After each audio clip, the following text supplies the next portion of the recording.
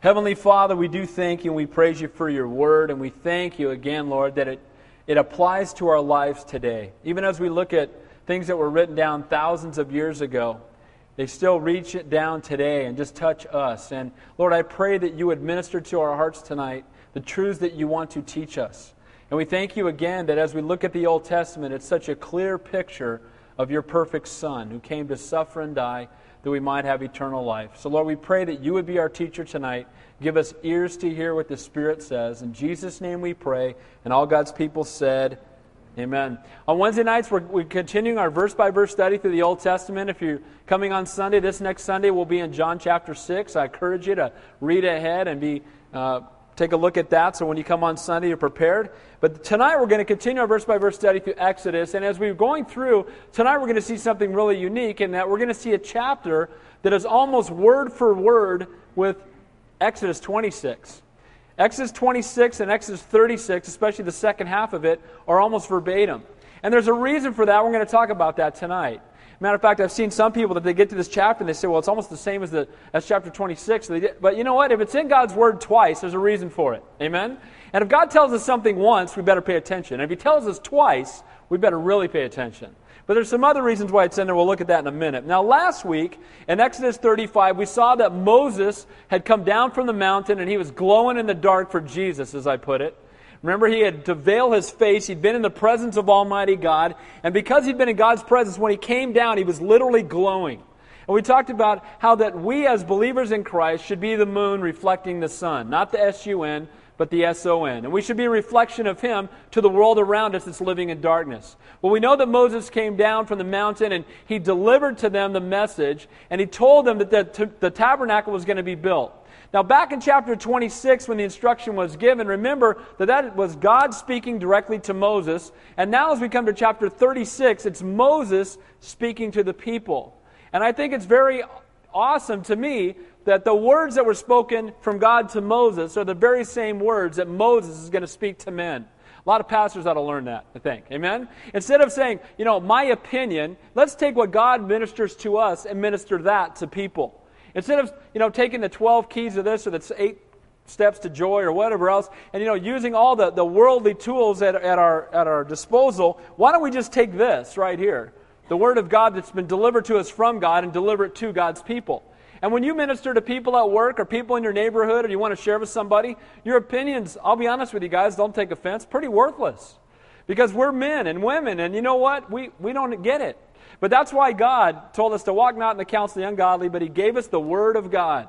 And you know what? So Moses is going to take what's being delivered to him and give it to the people. And I believe that's exactly why this chapter and the chapters after it are in the Bible. That's one main reason, is to show that the word that was delivered to Moses, Moses delivered to the people.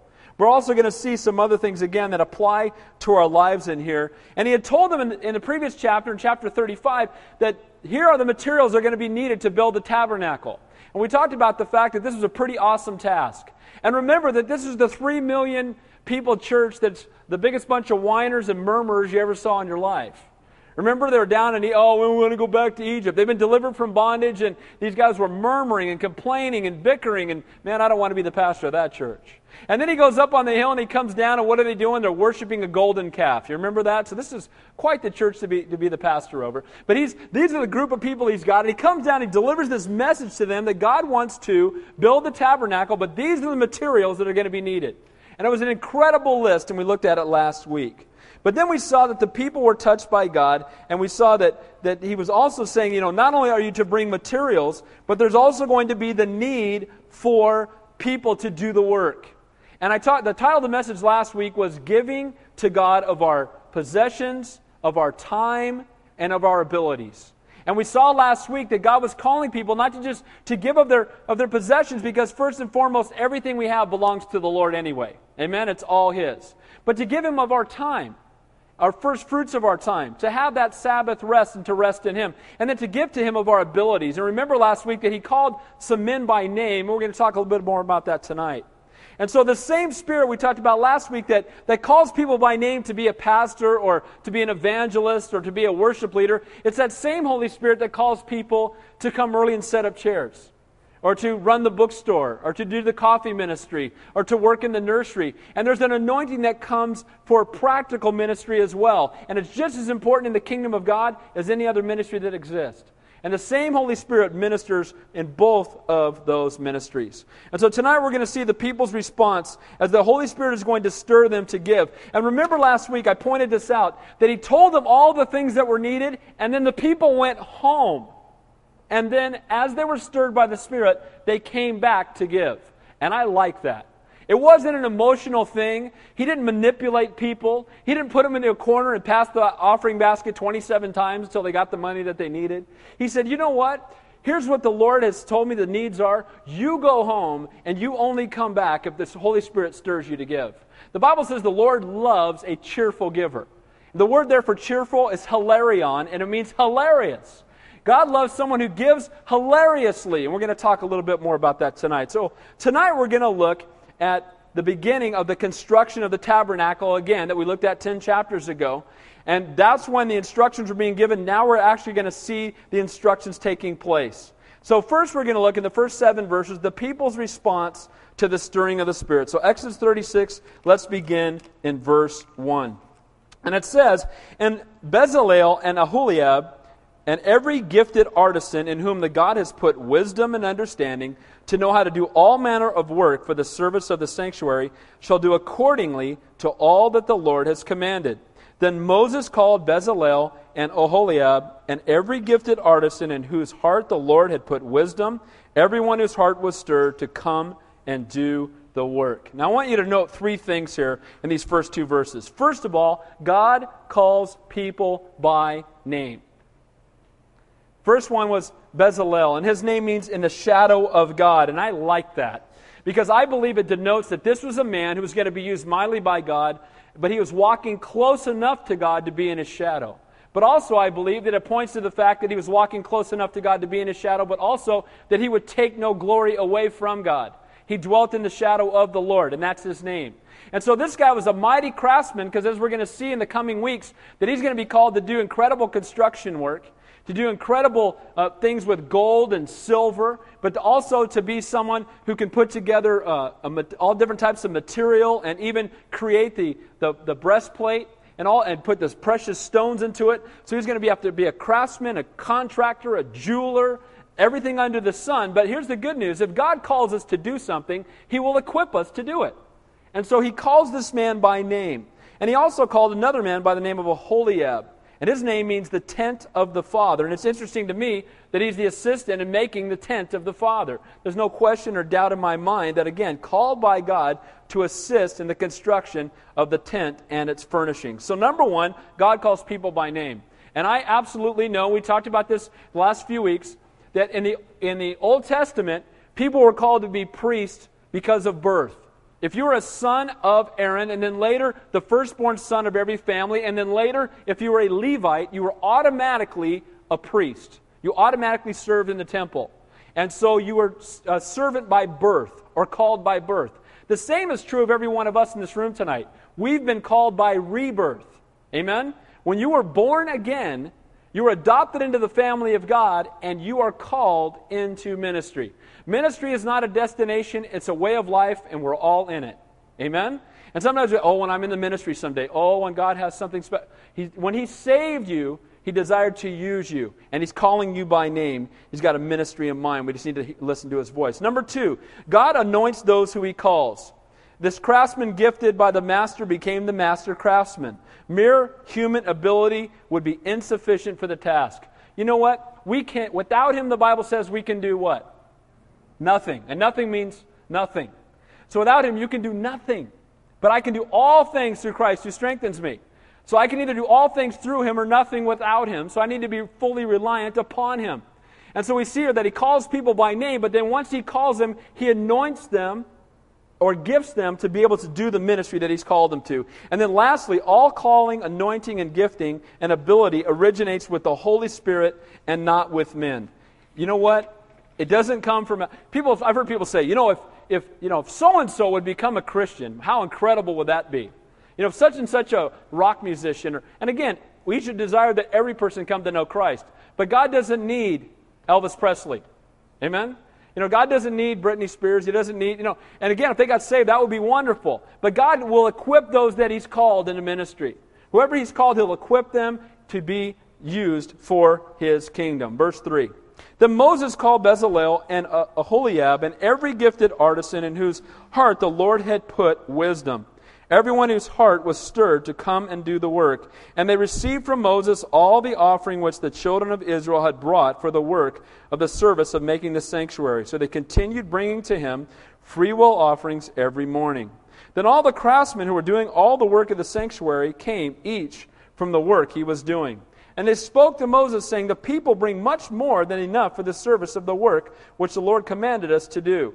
So Moses gave a commandment, and they caused it to be proclaimed throughout the camp, saying, let neither man nor woman do any more work for the offering of the sanctuary. And the people were restrained from bringing. For the material they had was sufficient for all the work to be done, indeed, too much. Now, this is a sign of some people who've been touched by God. Some commentators say, and I believe that this would apply more to the temple than the tabernacle, but some commentators say that the value of all the stuff needed to build it was over $1 billion in today's money. But will you notice that when people's hearts have been touched by God, they brought it. And most of you, if it's your first time here at Calvary Chapel, I want to make it real clear. We're not about money here. We don't even pass an offering plate. And the reason we don't, I don't want anybody to ever think that that's the priority in this church. Where God guides, God provides, and He has always provided amply for us. He's taken care of it. But here's the thing. God does want us to give, because where our treasure is, there our heart will be also. And we see these people coming and giving so much that they finally had to tell them stop. Now, I've yet to see a televangelist do that. I don't see anybody get on TV and go, by the way, guys, just stop it. Quit sending us money. It's always, we're going to be off the air by Friday if you don't give to us. It's always the opposite way. And if they're going off the air by Friday, then let them go, because where God guides, God provides. And so we see here that the Holy Spirit is not the author of confusion, so that as God is calling these men to do this work, and God is calling for this tabernacle to be built, that God brings the provision to make sure that it happens. You know what? Again, if you go out and you try to do something in your flesh, it's going to fall apart. But if you do something in obedience to the Holy Spirit, it will never fall apart. Why? Because the Holy Spirit, and I've told you guys this before, the reason your pastor will never call you to do anything is because if I call you, I have to sustain you. If I call you to do a ministry, if I come and enlist you to do something, then you're going to do it for me maybe. And I don't want you to do that. I want you to do it because God has woken you up in the middle of the night and you have a burden for something. Because God's given you a passion and desire to see something happen. These people went away, their Holy Spirit stirred their heart, and they came back and they gave to the point where they had to stop them because they gave so much. What an awesome testimony. True needs and calling will be responded to with God's provision of both resources and servants to do the work. I told you guys this many times, but I'll tell you again. We started this church a little over 2 years ago with 5 people. One of the prayers I prayed was, Lord, bring the servants first. And you know what? He has. We have a church full of servants, and I love it. You guys knock each other over trying to serve people, and that's good. And you know what? One of the things I hear when people come and visit, they say, man, you guys love each other. You know, I sat down and 15 people came and made me feel welcome, and that's the way the body of Christ ought to be. And the Lord desires that we serve and minister one to another. So true giving is in response to the knowledge of God's love, His grace, and His forgiveness. And again, when we truly come to understand God's incredible love for us, that He was willing to die in our place and to take our punishment, that we are His treasured possession, that He loves us more than anything. Think about it. God who created the universe, what does He treasure? He can speak it, make anything happen. What does He treasure? You. You are His treasured possession. He who knows me best loves me most. He loves you guys so much.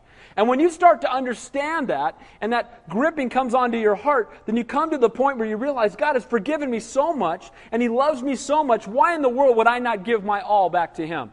Why wouldn't I give my life to Him? Give everything that belongs to me to Him? Because, again, when this time has come and passed, only what we've done for Christ will last. Nothing else is going to matter anyway when we get to heaven. No 401k plans in heaven. You know, no Maseratis in heaven, no Harley Davidsons, right? No biceps in heaven, no whatever it is you're working on, whatever it is that's important to you now, when you get to heaven, it's not going to matter. And these guys were so touched by the grace of God. Remember, they'd been in total rebellion, and now the Lord said He's going to be back in their midst, that they came and gave and gave and gave. Now, what I love about this reminds me of one of my favorite stories in the Bible. And you know what? I very rarely, if ever, do this, but I'm going to do it. Turn in your Bibles to Matthew 26. I almost never have you turn out a chapter, but I'm going to do it tonight real briefly. And I want to look at 7 verses here. And I want to see a prime example of somebody who has been touched by the Lord and then gives supernaturally. And this is a story of the woman who anoints our Savior. Look at verse 6. And when Jesus was in Bethany in the house of Simon the leper, a woman came to him having an alabaster flask of very costly fragrant oil. This is chapter 26, verse 7. And she poured it on his head as he sat at the table. Now, Simon the leper, leprosy was a picture of sin. This is the only time this guy's mentioned anywhere in the Bible. And they're at his house, and they're having a great feast. No doubt, Jesus had touched him and healed him. If somebody heals you of leprosy, you better believe you're going to have a huge feast. Leprosy in the Bible is a typology of what? Sin, because it kills you. It destroys you. And that's what sin does to us spiritually, the same thing that leprosy does to us physically. And so, in the midst of this, in comes this woman, and she anoints his head with oil. Now, the woman we know from John's account is a woman by the name of Mary. And every single time we see this woman, she's the mother or the sister of Martha and Lazarus. We see her 3 times in the Bible. First time we see her in Luke 10, she's sitting at Jesus' feet and listening to him teach the Bible. The second time we see her in John chapter 11, she fell at his feet after her brother had died, Lazarus, who was later risen from the dead. And then this time we see her at his feet when she's anointing him with oil. Every time you see Mary, where is she? At Jesus' feet. I'll tell you what, that's a good place to be. Amen? She said, man, that's where I want to be. And what's awesome to me is when you look at the gospel record, she anointed his feet, she anointed his head, and then she took her hair and she wiped his feet with her hair. Now it says in 1 Corinthians that a woman's hair is her crowning glory. And so she removed her glory and gave it to the Lord. She said, not my glory, but your glory. Not my will, but your will. But what I love about this, too, is that Mark sets the value of this oil at more than 300 denarii, or about a year's wages. So, in today's terms, maybe $75,000, or some huge number. And this flask of oil would have been her dowry that was waiting for her wedding day, that she would give to her husband as a gift on their wedding day. And this flask is usually set up somewhere very prestigious in the home and had alabaster as this really beautiful shell-like substance. And then inside of it would be this oil. And this oil was very fragrant and very expensive. But when she saw Jesus, she said, there's my master. There's my Savior. He's the one that's forgiven me. He's the reason that I live. There's nothing that's more important to me than Him. I know it's my dowry. I know it's valuable to me. But you know what? There's nothing more valuable in the world than Him. And I'm going to take this to Him. And she took it, and it says there, for this fragrant, and it says in verse 8, but when His disciples saw it, they were indignant, saying, why this waste? Why did you waste this? Now it's interesting that Jesus is the groom. And she understood it, even when His apostles didn't. And when she went in to put the oil on Him, she had to do something. She had to break that flask. And the only way that beautiful fragrance would come out was the flask had to be broken. And I believe there's a spiritual analogy for every one of us. If we want to be a sweet aroma in the presence of our Savior, we must be broken. It can't be our will anymore. We must be broken before Him in awe and reverence of our God. You know, I think it really grips my heart how flippantly people talk about God. They just talk about Him, oh yeah, God, this God. Hey, you know what? Our God is an awesome, a mighty, a holy, a righteous, and a just God. He's the creator of the universe. He's the Alpha and the Omega. He's the King of kings, the Lord of lords. And you know what? I could sit here and talk about Him for the next 100 years, and I couldn't even begin to explain the majesty of our Savior. That's the God that we serve. And you know what? Mary got it. And she went and took the most valuable thing she had, and she broke it, and she poured it out all over His feet. And you know what? That fragrance lit up the whole house. And when we worship, you know what it does? It brings that aroma to our entire house. It ministers to the Lord, but it brings an aroma to our entire home. You show me a home where mom and dad are worshiping, I'll show you a house where the fragrance of worship is ministering to everybody who comes in the door. It'll minister to the family. And so this woman comes and gives the most valuable possession that she has as an act of devotion and worship. But what do the disciples say? What a waste. Now we know from the other gospel accounts that the person who said that was who? Judas. We know what Judas was all about. He was all about money, wasn't he? Judas wanted the money for himself, and he said, what a waste. And you know what? When you're sold out for Jesus Christ, you're going to have other people, even people that claim to be Christians, who think you're nuts. You're doing what? You're quitting your job to do ministry? What are you thinking, man? You're going to take a huge pay cut. Dude, think about what you're doing. Yeah, I'm going to give up that which is perishing for that which is eternal. I'm going to trade in my deck chair on the Titanic for, a safe trip into the harbor. Yeah, you're right, I'm nuts. But see, from the world's perspective, they look at things from a physical point of view, and when she took this flask of a year's worth of wages and poured it out all over Jesus' feet, the people said, you're crazy. This is the same kind of heart that these people had that were coming, and they gave until they finally had to say, stop. You know what? I believe that if we gave the way God calls us to give, and I'm not talking about the Calvary Chapel, all right? It's not what we're about. But if we gave the way we're supposed to give, if just the people that were truly Christians gave, then we wouldn't need welfare. You know what happened? If somebody was hurting, they'd come down to the church, knock on the door and say, you know what? I don't have a place to live. We'll take care of you. I don't have any food to eat. No problem. We'll hook you up. And you know why? Because that would be an opportunity to minister to them physically, but also spiritually. And that's what God wants us to do as the church. So here's Mary. She thought nothing of herself. She comes into the room. It's an act of worship before God. She takes her most valuable possession. The others at the table didn't get it, and she wasn't worried about what other people thought. She was worshiping an audience of one, Jesus. She didn't care what the people sitting around thought. She didn't care what anybody else said. She said, Lord, I love you, and I'm going to give you everything that I have.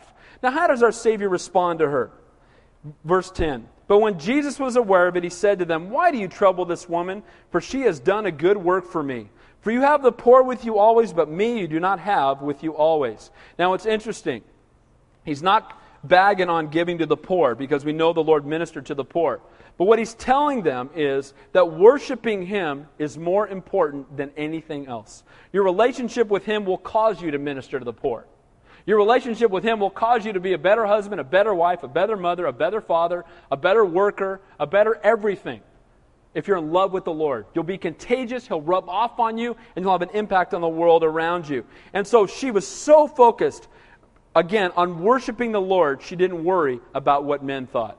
And Jesus comes to her defense and tells him, look, she's done a much better thing than what you're doing. For in pouring this fragrant oil on my body, she did it for my burial. As surely I say to you, wherever this gospel is preached in the whole world, that this woman has done, what this woman has done will also be told in a memorial to her, and we're doing that right this second.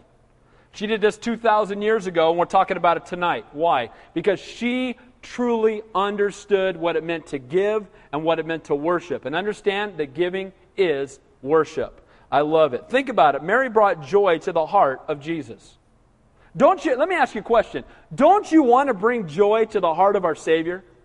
Is there anything in the world that's better than that? I know I grieve his heart all the time. How about you? Every time you sin, don't you break his heart and grieve his heart? Don't you want to bring joy to his heart? Worship. Give him the best that you have. It all belongs to him. I've told you guys this before. One of my favorite things in the world is to be called daddy. I love it. It's one of my favorite words in the English language. I got 4 kids, and I love when my kids come up and get in my lap and call me daddy. Man, I love it. I'm a mess. Okay, I get emotional when it comes to my children. And you know what? I know that God gave me that heart because that's the heart he has when we crawl up into his lap and we call him Abba Father. That means daddy. And Lord, I love you. And Daddy's not far away. Daddy is nearby. Amen? We can crawl up and draw near to him. That's the God that we serve. So Mary's example of devotion and love encourages us to love Christ with our very best. Sadly, again, there are those who delayed in giving. Go back to Exodus chapter 36. Verse 7, it says, for the material that has been done was sufficient for all the work to be done, indeed too much. There were some that no doubt had thought about giving, but delayed in giving, and by the time they came, it was too late. You know, Lord, I want to give you my life. I want to serve you, Lord, but, I got a few things I got to take care of first. As soon as I'm married, then I'll serve you. As soon as I've got my kids, then I'll serve you. Well, as soon as my kids get into school, then I'll serve. Well, as soon as they get out of school and go away to college, well, Lord, as soon as my grandkids get grown up. And we've got all these reasons and excuses that we put off serving the Lord. And the reality is that God wants you to serve him right where you are right now. Again, ministry is not a destination, it's a way of life. Give with a cheerful heart. Out of love for our Savior, it's all His anyway. Verse 8. Then all the gifted artisans among them who worked on the tabernacle made 10 curtains woven of fine linen. Now this is the repeated part from chapters 26. You'll see it is almost word for word. And of blue, purple, and scarlet thread, with artistic designs of cherubim they made them.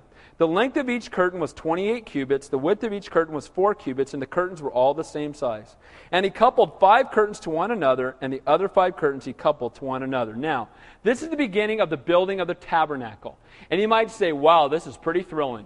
And they were sewing, and they were pounding nails. Wow, that's great. Now, you know what? If it's in the Bible, it's in there for a reason. Amen? Every word, every letter, every space between every letter. And I want you to see in the next few weeks that the tabernacle is such a clear picture of Jesus Christ that it's impossible not to see it unless there's scales over your eyes.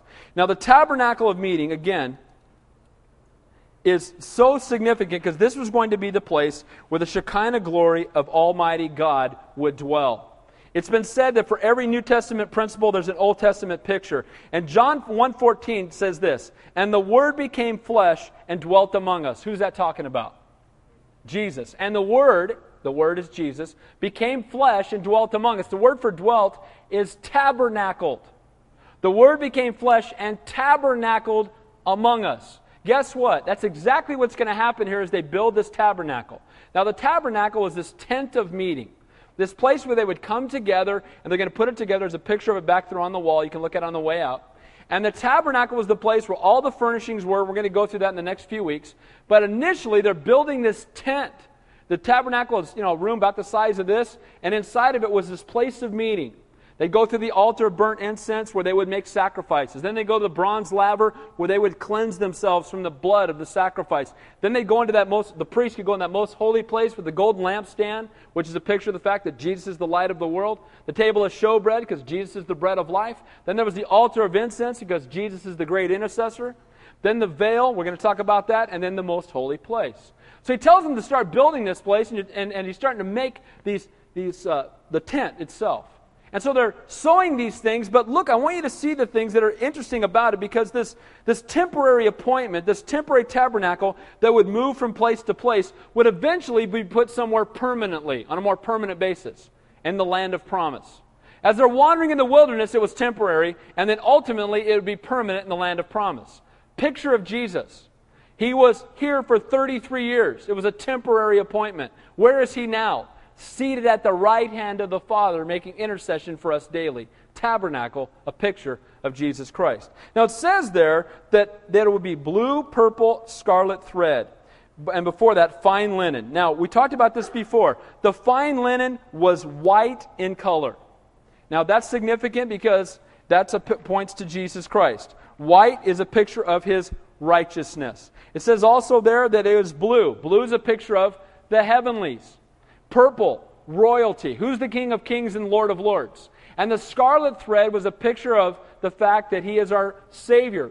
Red being a picture of His redemptive shed blood upon the cross. So we see that each of these colors points to Christ. And then it said there would also be cherubim. Now what are cherubim? Who knows? Somebody tell me. Angels. Now the angels, it's interesting that the angelic hosts, and we'll talk about this more as we go through the text, the angels were always there to minister to our Savior. And we'll see that as we go through, but I won't talk about that now. Then verse 11. He made loops of blue yarn on the edge of the curtain on the selvage on one set. Likewise, he did on the outer edge of the other curtain on the second set. 50 loops he made on one curtain, and 50 loops he made on the edge of the curtain on the end of the second set. The loops held one curtain to another, and he made 50 clasps of gold and coupled the curtains to one another with the clasps, that it might be one tabernacle. Now, on each side of this tabernacle, they had these huge, woven things that had these beautiful colors in it and the angelic in it. And there's 5 on each side, and they were held together at the top, so that there were 10 in all. Where else do you see 5 and 5 joined together making 10? Where do we just see Moses bring down? What did he just bring down? The 10 Commandments. Here's a picture of the law. And as the tabernacle is being built, it's a picture of Jesus Christ in all the colors that are in it and the angelic host that's with it. But then it's also a picture of the Ten Commandments. Because what does the law do? The law, the Bible says, is a taskmaster that leads us to the cross. And so this beautiful linen is woven together, and it's held together at the top by these golden clasps. Now, a couple things I want to say about this. These four different colors also point to the four Gospels. Remember that Matthew is a Gospel written to who? Who remembers? To the Jews. And it pictures Jesus as the one who is the fulfillment of Old Testament prophecy, as the King of Kings and the Lord of Lords. Right? Purple, King of Kings, Lord of Lords. In Luke, it emphasizes the fact that Jesus is sinless humanity, that He's the perfect Son of Man. The white that's in the linen. The blue represents the fact that He's heavenly, and we've seen that in the Gospel of John, that Jesus Christ is indeed God. And then lastly, Mark portrays Jesus as the suffering servant, and the red, the redemptive work that's done on the cross. Now I want you to see something about this word here. It says scarlet. And again, we're going to go in more detail on the clasp in a moment. But the scarlet that is there, I love this word, and I've shared this with you before, but I don't want to miss it because it is so awesome. In Hebrew, the word for scarlet is toloth. And the way they made this color is they took a worm called a toloth, and they would grind it. They'd grind these worms, and this dye came from it. And then they would dip the thread or dip the linen into the dye, and it would make that color. But it's interesting to me that a toloth is a unique worm in the way that it reproduces. In Psalm 22:6, which is a messianic psalm, it says, "But I am a worm and not a man," speaking of Jesus Christ. And the word there is toloth. "But I am a toloth and not a man," speaking of Jesus. Now, how does a toloth reproduce itself? It climbs up onto a tree, it fastens itself to the tree, and it dies in reproduction, leaving a huge red spot where it died. Climbs up onto a tree, attaches to the tree, and dies. After a few days, that red spot turns white and then flakes off. What did Jesus do? He clung to a tree. He died on the cross, paying the price for you and I, shedding His blood, and then 3 days later, He rose from the dead. Again, the white, the righteousness, and we were made righteous through Him. Now, it's interesting to me that it says there that they use toloth or scarlet thread. I like that. Because who is that pointing to? Very clearly pointing to Jesus Christ.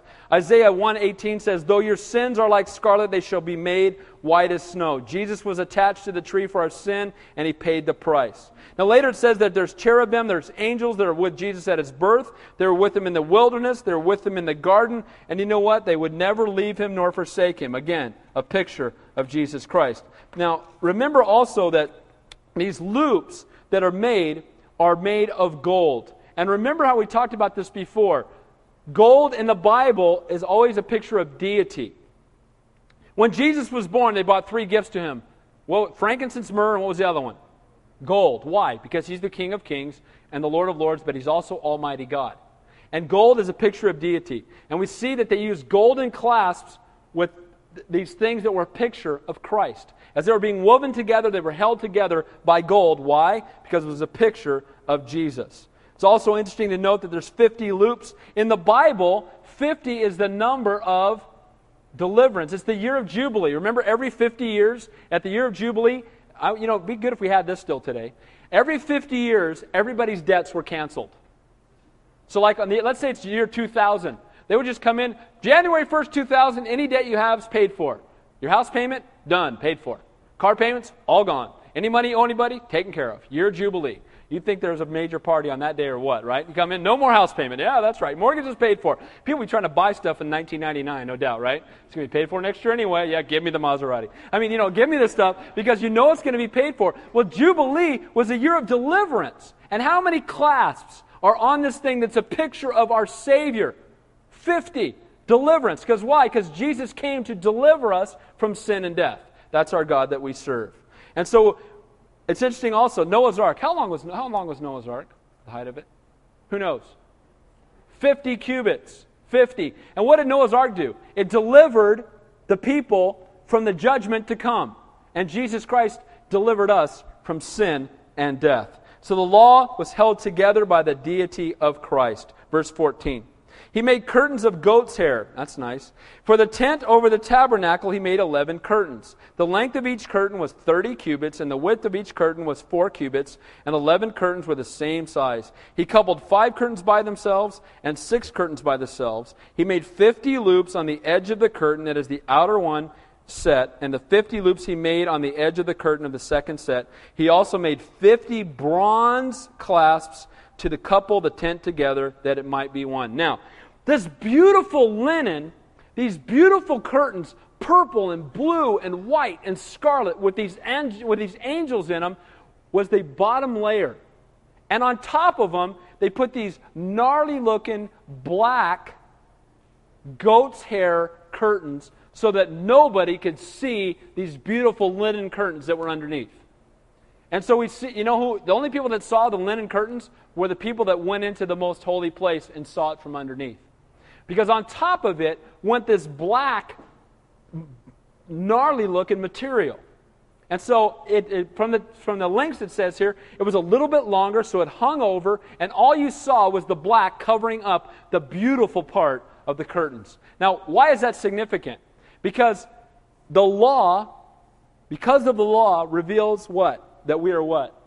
What does black represent? Sin.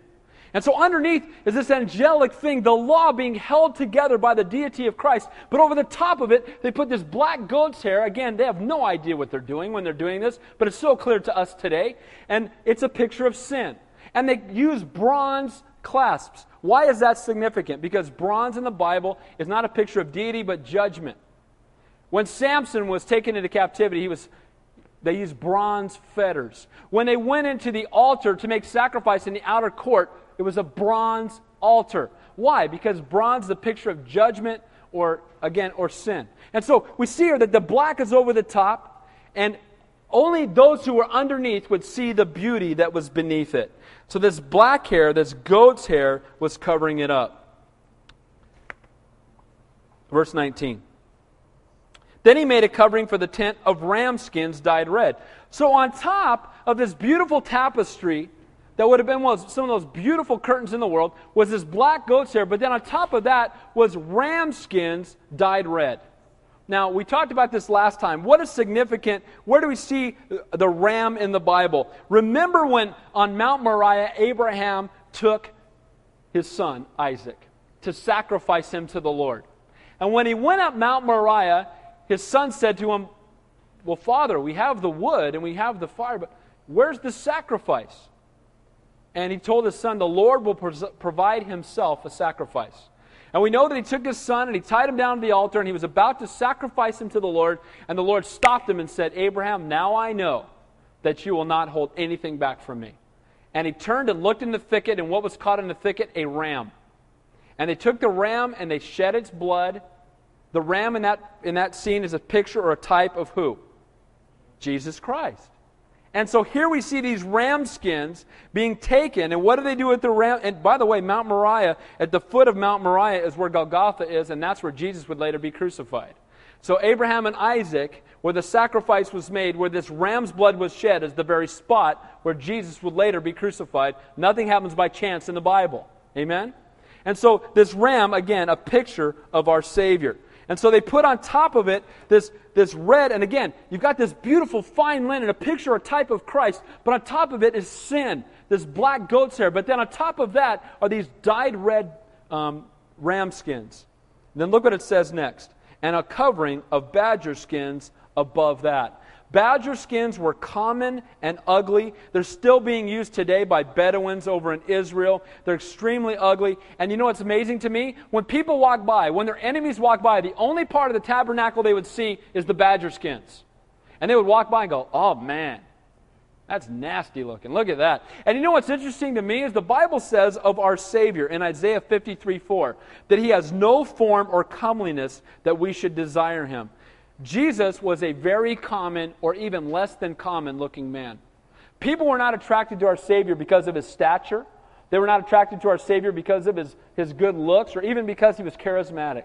They were attracted to Him because He's our Savior.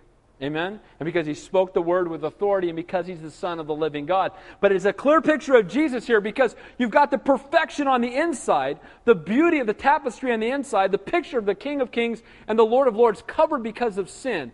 But then sin being taken care of through the shed blood, right? The ram skins dyed red. But then on top of it, the badger skins, a picture of our Savior, that He's very common in His appearance. Verse 20. For the tabernacle He made boards of acacia wood.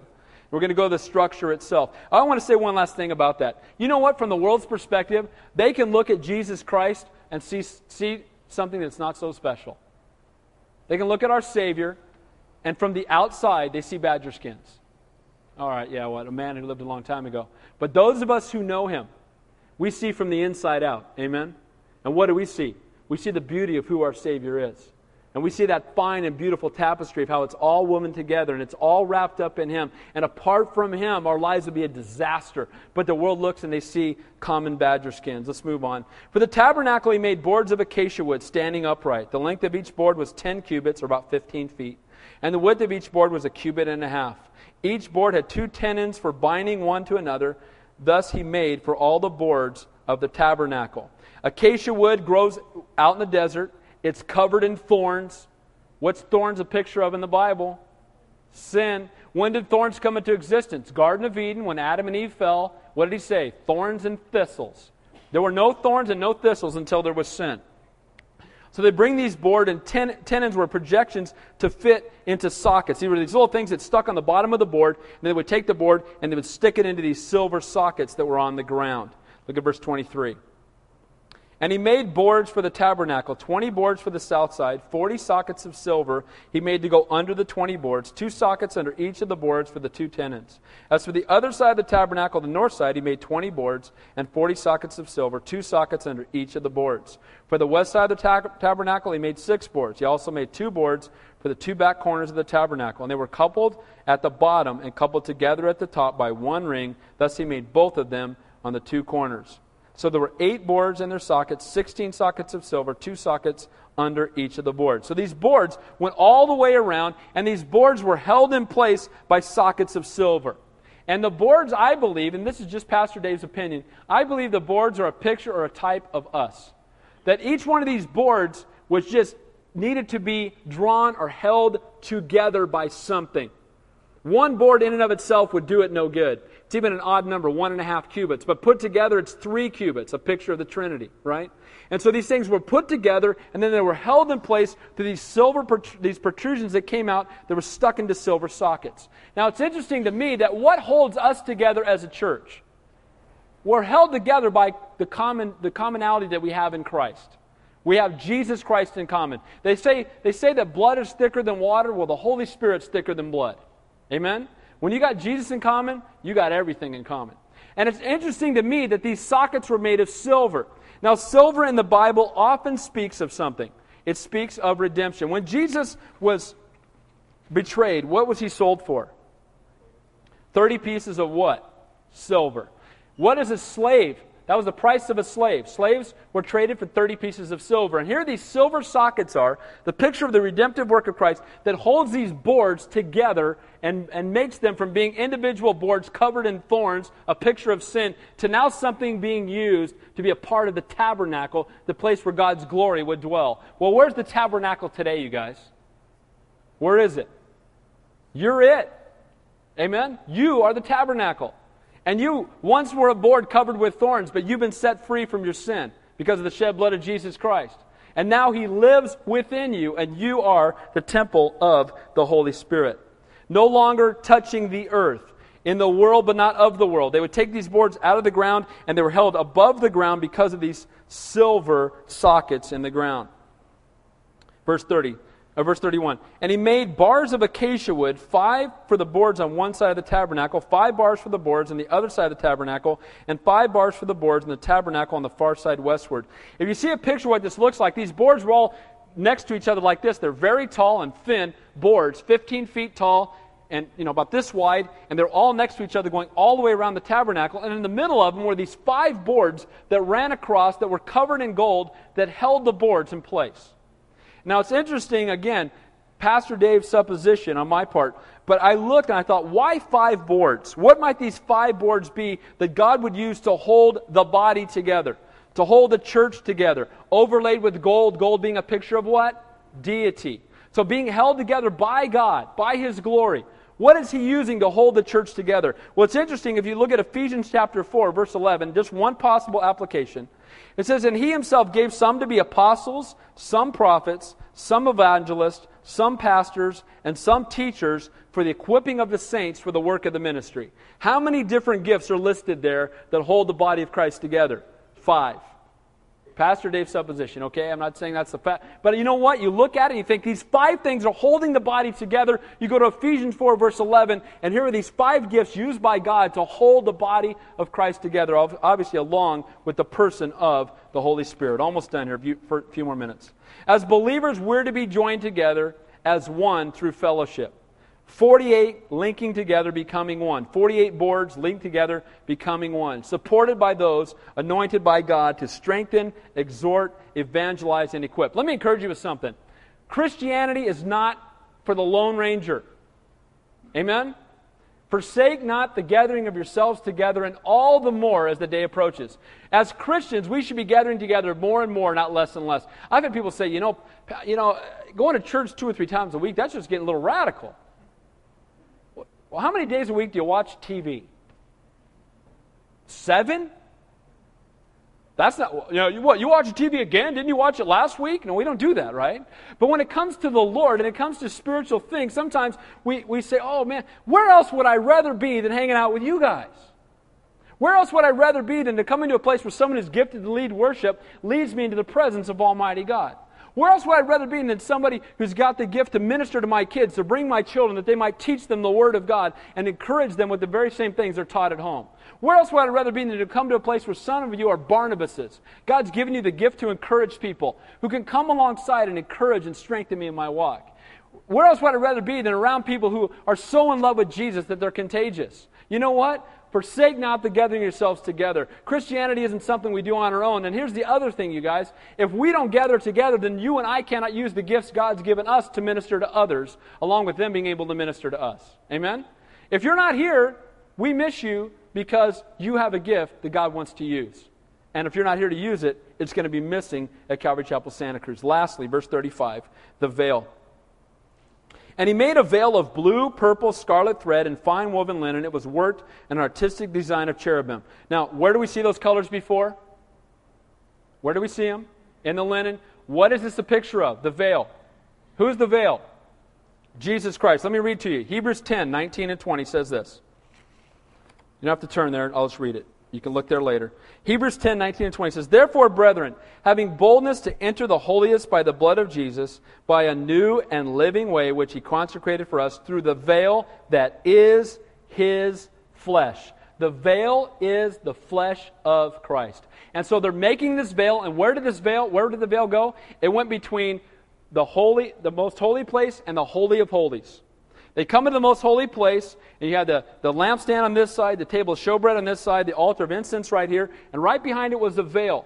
And this veil was extremely thick, and they only were able to go through that veil on the Day of Atonement, Yom Kippur, right? That Day of Atonement. Once a year, they would go in, and they would take the firstborn, the lamb of firstborn spotless lamb, and they would sprinkle it on the mercy seat with angels on both sides, right? Cherubim. And it was a picture, again, of Jesus' death on the cross. Now, this veil, what did they do to the veil to put it between the two places? Look what it says. Verse 36. He made for it 4 pillars of acacia wood and overlaid them with gold, with their hooks of gold, and he cast 4 sockets of silver for them. He also made a screen. Now, what did he do with these 4 pillars? The 4 pillars were between the Holy of Holies and the most holy place. So what did they do to the veil to put it there? They hung it on these 4 pillars. The veil, the picture of Christ's flesh. And what did they do to our Savior? They hung Him on a cross. How many points on a cross? 4. And we see these 4 pillars, and the veil is hanging on the 4 pillars, a very clear picture of the cross. What happened when Jesus died on the cross to the veil? Who remembers? Torn in two. As His flesh was torn, so the veil was torn. And when that veil was torn, we could now enter into that most holy place, not on Yom Kippur, not on the Day of Atonement, not with the blood of a lamb in our hands anymore, because the Lamb of God had paid the price. He said, Tetelestai, it is finished, and now the veil has been torn, and we can enter into that most holy place anywhere and anytime, and isn't that awesome? Amen? And that's a picture of Jesus. How can you look at this tabernacle? We haven't even got to the furniture yet. Such a clear picture of our Savior. I love the Bible. It's such an awesome book. Verse 37, he also made a screen for the tabernacle door of blue, purple, and scarlet thread of fine woven linen made by a weaver, and its 5 pillars with their hooks, and overlaid their capitals of the rings with gold, but their 5 sockets were bronze. In closing, when they came to the outer court, if you go back and look at that, the very outer court itself, there was a screen or a door that people had to enter in. And how many doors were in the tabernacle? Who remembers? How many doors in the tabernacle? Anybody know? 1. And that door was made up of the very same material that's a typology or a picture of Jesus Christ. The same material is in the veil. The Bible says the veil is His flesh. So there's no question that the veil is a picture of Christ. That very same material was what people had to go through to get into the tabernacle to make sacrifice, that their sins would be forgiven. What is this a picture of? John 14:6. Jesus said, I am the way, the truth, and the life, and no man comes to the Father but by me. The only way you could get into that place to make the sacrifice was to go through Jesus Christ. Amen? The only way, the only door, that the world says, there's many paths. No, there's not. There's many ways. No, there's not. There's one way, there's one truth, there's one life, and it's Jesus Christ. Amen? And only through Him can we enter in. The worship team will come on up. So in review, the tabernacle is a picture of Jesus Christ. That first layer, a perfect picture of His righteousness, of the fact that He's deity, His royalty, the fact that He would be sacrificed on the cross for us. That second layer, that black goat's hair, a picture of our sin that separates us from God. That third layer, the ram skin dyed red, a picture of His shed blood on the cross. The fourth layer on top, the badger skins, a picture of the fact that it's common and ugly, the part only seen by the outside. The veil itself is a picture of Christ, who bridges the gap between sinful man and holy God. That it was hung on pillars, a picture of the cross. And then in the very first part, remember that God loves a cheerful giver. God's called you guys. If you're a Christian, He's called you. He wants to use you for His glory. He's not looking for ability, but availability. You be available, He'll make you able. Amen? You be available and say, Lord, use me. He'll give you the gifting. He'll provide and give you the opportunity to be used for His glory. Just say, Lord, use me. Let's pray.